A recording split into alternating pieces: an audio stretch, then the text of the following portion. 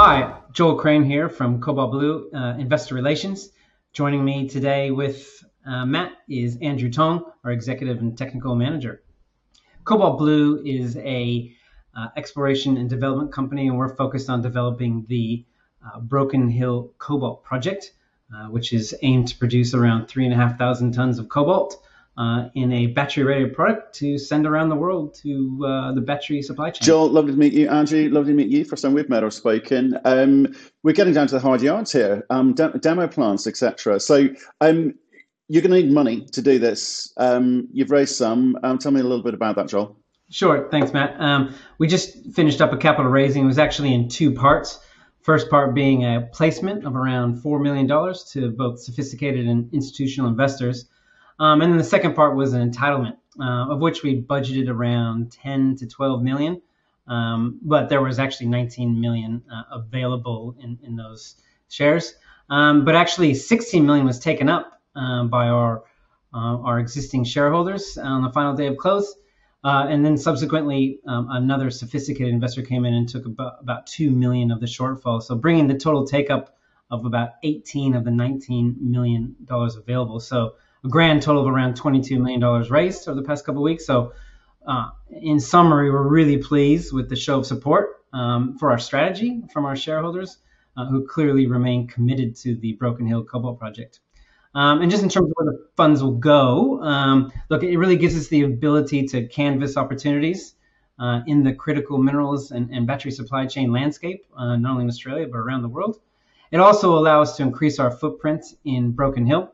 We recently purchased the site where our demonstration plant is operating, and we're looking for more space to support future operations. And also, it gives us the ability to retain our existing workforce all the way through to the construction period, because we really don't want to lose that knowledge base and their experience. So it was a really good outcome for everyone. Okay, before we kind of get stuck into the detail of what you're going to do with the capital, people are going to be asking about is this dilutionary? Was this necessary? I mean, what was the cost of that capital? Well, look, the last time we raised sort of around 35 cents with a 45-cent option. This time it was at 58 cents. The stock was trading throughout the raising period above that. And really, it's only about 10%. The stock that we issued is only about 10% of our total 350 million already on issue. So it shouldn't really be much of an issue for the broader market. Okay, well then, and the reason I asked was because obviously, companies need to raise their money at the optimum moment, and shareholders are concerned about this marketplace and the cost of that capital. But it sounds like upward trajectory, so all okay. Now it's a question of, well, what do you do with it? You've outlined some of the things that you're gonna touch upon, but what are the kind of big sort of ticket items for you in that with that capital? Well, what it really does is just give us the comfort for the next 12 months. We're in a very important period where we're conducting the DFS, and Andrew will touch on that. That's what he's focused on at the moment. But it just gives us that comfort not only to finish that DFS with the strength that we need, but also if any opportunities arise, there is a pretty, it's an interesting landscape, particularly around these prices. So if there's any opportunities, we're well funded for that. And like I said, it's really just also putting down a stronghold in Broken Hill, not only at our business in the community, but the community itself, just ensuring that we're able to continue to operate there successfully. Okay, but it seems to me you seem to have done it at a time when cobalt prices are weakening. Can you give us a sense of what's going on out there? What are the kind of key drivers? Yeah, the cobalt price has been relatively weak, particularly in the second half of the year. Price fell quite sharply in the third quarter, and then around October, November, had stabilized, but has since drifted below $23 for the first time since 2Q21. And really the reason behind that, beyond the broader macroeconomic overlay, it's really about supply and demand dynamics, and really for this particular commodity. On the supply side, there are a number of very large projects that have ramped up, particularly in the DRC. And that really started last year. It's continuing this year and will continue into next year, this sort of growth. And the growth in total output is around 10% of global market over this 3-year period. So it's a pretty chunky amount of supply coming to market.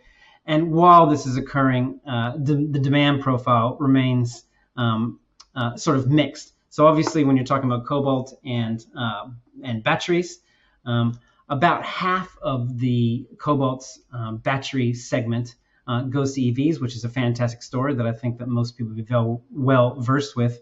But the other half of battery supply goes into consumer electronics, and that sector has been quite weak because of that macroeconomic overlay, and also because of what's occurring in China. It's the world's number one consumer electronic market.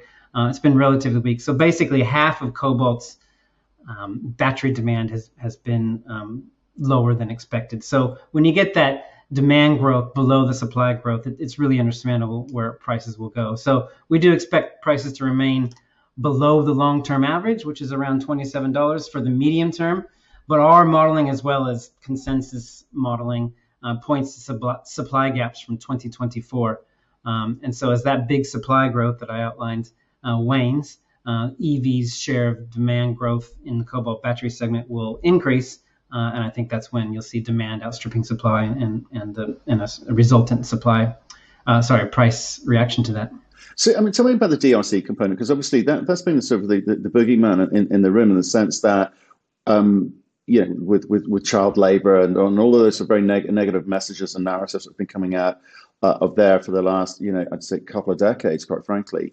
For them to kind of ramp up suggests that people are going, well, okay, either the DRC is starting to do something right, or people are saying, well, we're short of products, so we kind of don't care about the DRC factor. So what do you think is going to happen there? Well, when you're talking about cobalt in the DRC, what you're really talking about is copper, because cobalt is simply a byproduct of the copper market.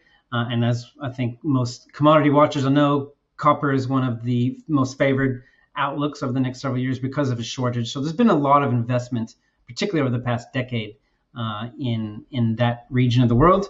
Particularly on the Chinese side, there's a lot of Chinese firms that have invested a lot of money, but a couple of the very large global producers are also there, and they're just cranking as hard as they can to get that copper out. So as in that area, as the copper comes out, so does cobalt.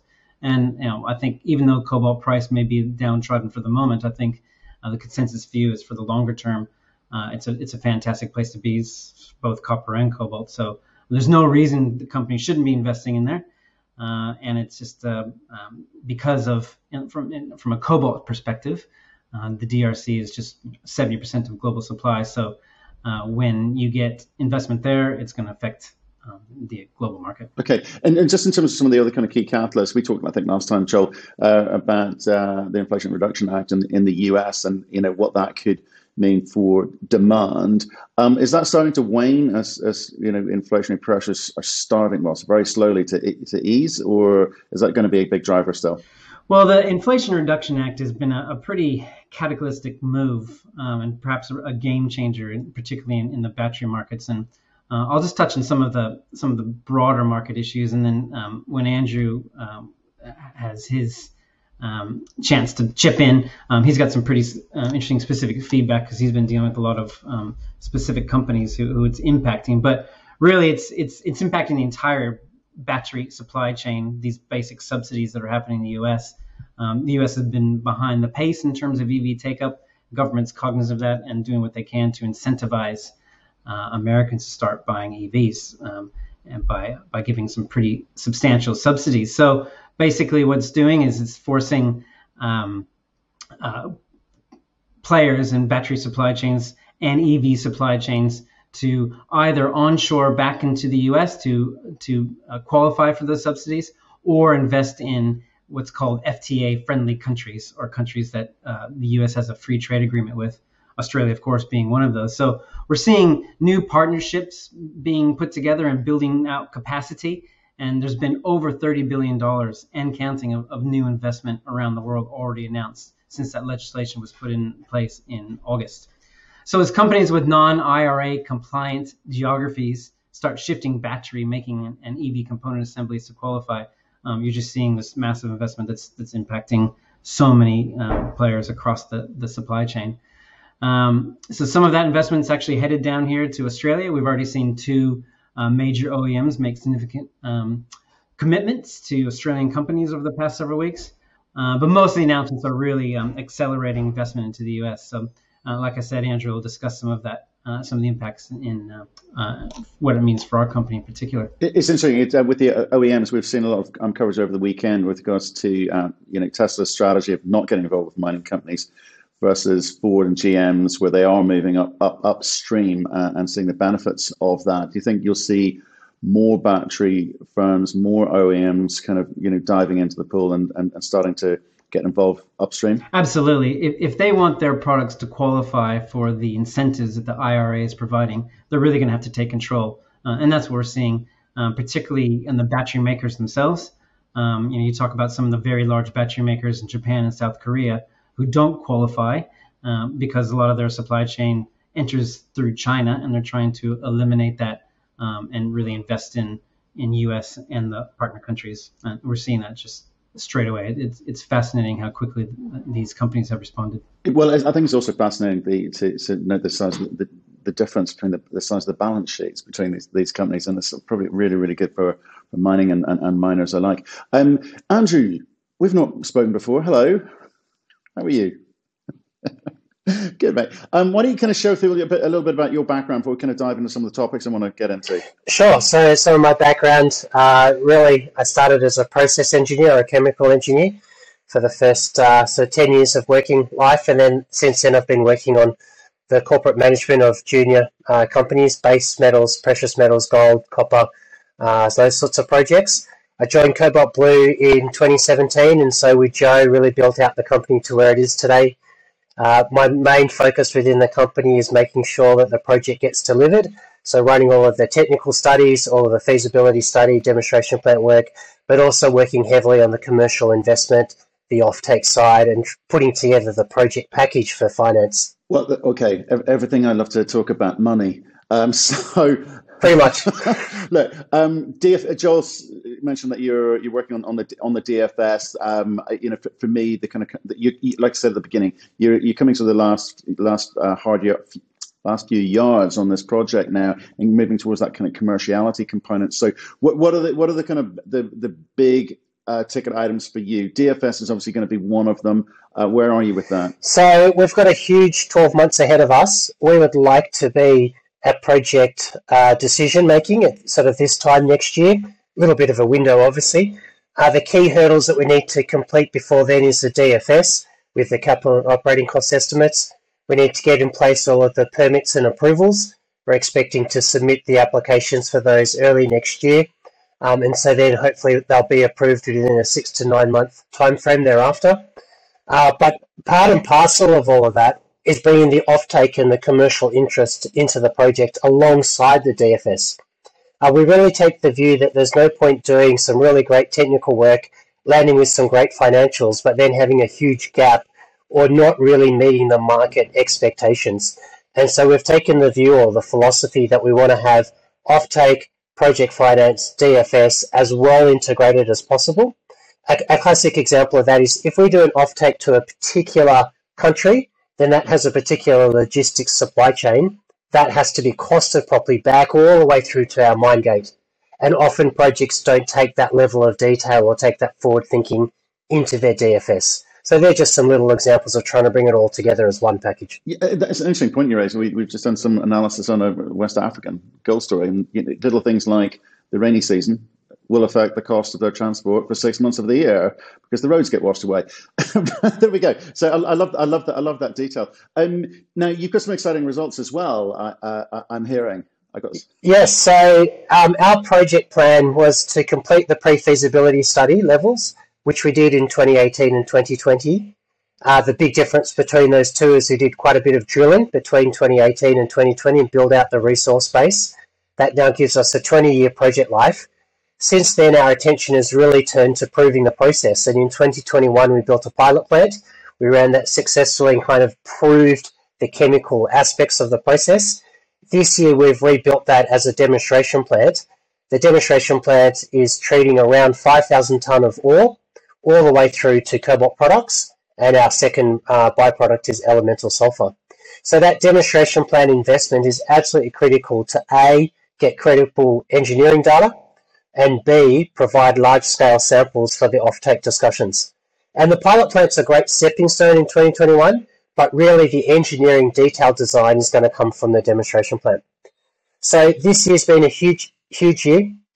We've completed our mining in August, and just recently we completed the concentrate. So the ore is turned into concentrate. We processed just over 4,000 tonne of ore. Typical recoveries were up around 90 to 95% recovery of cobalt into that concentrate. And now we're just starting the processing of that concentrate to turn it into the cobalt products. Fantastic. So it's super important, this demo plant, not just for you to say, okay, we can deliver what we said we're going to deliver and feel good about yourselves in terms of what you can build, but it's the commercial component. I always come back to that, because you got to make money, you got to make margin, and you got to deliver kind of scale us up as far as the project will allow. So with regards to conversations with potential partners, where are you? Because they've got to trial the products out. You've got to show consistency of delivery, and they've got to feel comfortable that you're going to be deliver into contracts, right? So who are you talking to? What are the sorts of conversations? What stages are you at? And when do you get to that kind of competitive tension component where you work out what your sales could be and where it's going? Sure. So the demonstration plant, that whole exercise, including the pilot and running the small scale mine, has put us well ahead of the curve for executing the project and moving into commissioning.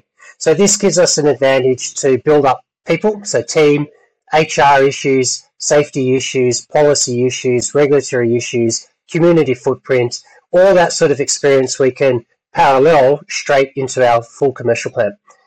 Coming to your question in terms of offtake, it also gives us an opportunity to invite all those parties to come to our site, to meet our team, to get comfortable with us. And so much of contracts is all about understanding each other and having that trust and relationship. So while we're not at that commercial stage yet, we can actually do a lot of front-end building of that relationship, a lot of confidence building.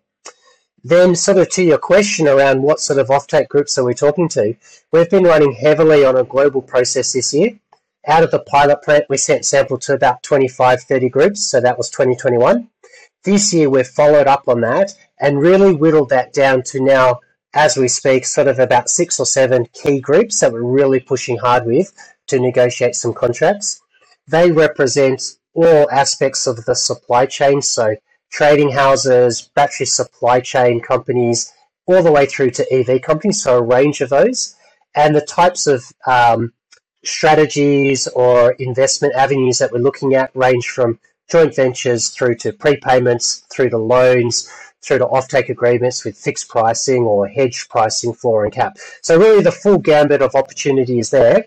But my main message is that we're now down to a very tight shortlist, and they represent the 4 key geographic markets: South Korea, Japan, EU, and the US, or some interplay of those 4. Okay, sorry, it gives a little bit of insight if you don't mind. You've gone from 25 to 5. Who discounts who?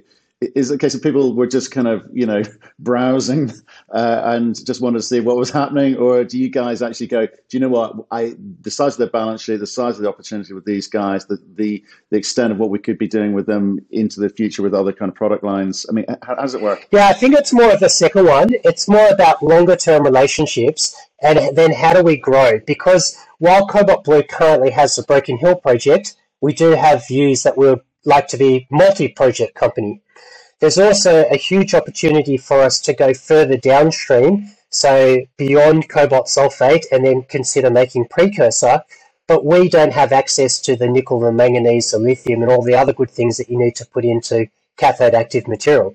So we'd need to form collaborations or joint ventures to be able to do that. And so that's certainly an aspect of looking at our current offtake market, is how do we then, in 5 years, 10 years, 15 years down the track, merge and acquire and grow the business. In terms of the weighting between companies, and I'll come back to some of the comments that Joel was making about the new dynamic or paradigm that we're in because of the Inflation Reduction Act, that is changing behaviour dramatically on the ground, and entire new supply chains, new processes and facilities are being putting up, new relationships are being developed. And so we need to be agile enough to change or pivot, and that has really washed through the whole global market in the last quarter or so, but there's still another 6 months or 12 months of how that's really going to pan out before it takes effect. That's really interesting. That's fascinating. So, Joel, I'm probably going to bounce back to you if that's okay. So, just looking at the run road ahead, what are the kind of major moments we're looking for? We've got some idea from Andrew about how long some of the stuff that he's working on will take. You're going to need to move to the next phase after the demo plant. You're going to need to start thinking about main commercial plant as well. So when would that be? Look, commercial negotiations and contract negotiations, as Andrew outlined, are continuing. Given the change in dynamic that we've been outlining, particularly with the Inflation Reduction Act, that's probably not going to be concluded until the first quarter next year, and that's really the first major stepping stone. Beyond that, it's what Andrew and his team are doing in terms of finishing up the demonstration plant operations and then crunching all that data and using that to optimize and understand what the commercial plant itself will look like. So throughout that period, for the next 6 to 12 months, we'll be able to announce a number of several steps along that journey as Andrew and his team continue to build that out. So those are and then all in between, then we have to start working out the funding package. So those conversations are ongoing. It's an evolution that'll take over the next 12 months. Okay, and so when we say message to shareholders, obviously cobalt price is off somewhat, but in terms of the journey that you've got to go on, this path that you've laid out for yourselves, you've got a bunch of stuff to deliver. We're in that kind of advanced development phase now. So shareholders should be thinking what about your organization? It's going to be quiet for the next 12 months, or is there good news? Oh, certainly won't be quiet. I just think as we're trying to outline here, we think we're at the pointy end of some commercial negotiations, and we think we'll have some interesting outcomes for that over the next quarter or so. And there'll be lots of information to talk about the outcome of what's occurred on the ground in the demonstration plant. I don't know, Andrew, maybe could you give a couple examples of some of the key milestones from the demonstration plant that we'll be talking about in the next few months? Sure. I think, Matt, in answer to your question about news flow, it's going to be a very, very strong year, 2023. We've got some really big goals that we need to tick off. In terms of demonstration plant results, we need to publish some recoveries to the market around that. And that's a huge stepping stone for us because those recoveries are then going to underpin the throughput guarantee or the process warranties that we're going to take forward to the banks for the commercial facility. So recoveries are going to be huge in terms of the impact on our financial model. Obviously, once we get the CapEx and OpEx numbers, they're going to be very important. There's a lot of interest in how those numbers are put together, particularly in what I'll call an inflationary environment. Does that inflationary environment still persist into the back end of next year and then into our targeted construction years in 24 and 25, or do some of those pressures start to ease? So there's a lot of interest in that. So there's some of the big sort of technical milestones for next year. The other ones really sit around our commercial relationships because we'd like to take some of those to market in the first half of next year and start to de-risk the rollout of the project. Brilliant. Guys, Joel, thank you very much for coming on and explaining giving us an update. Andrew, lovely to meet you. Sounds like you guys are in control of everything that you can be in control of. Let's see what 2023 brings us. Thank you, Matt.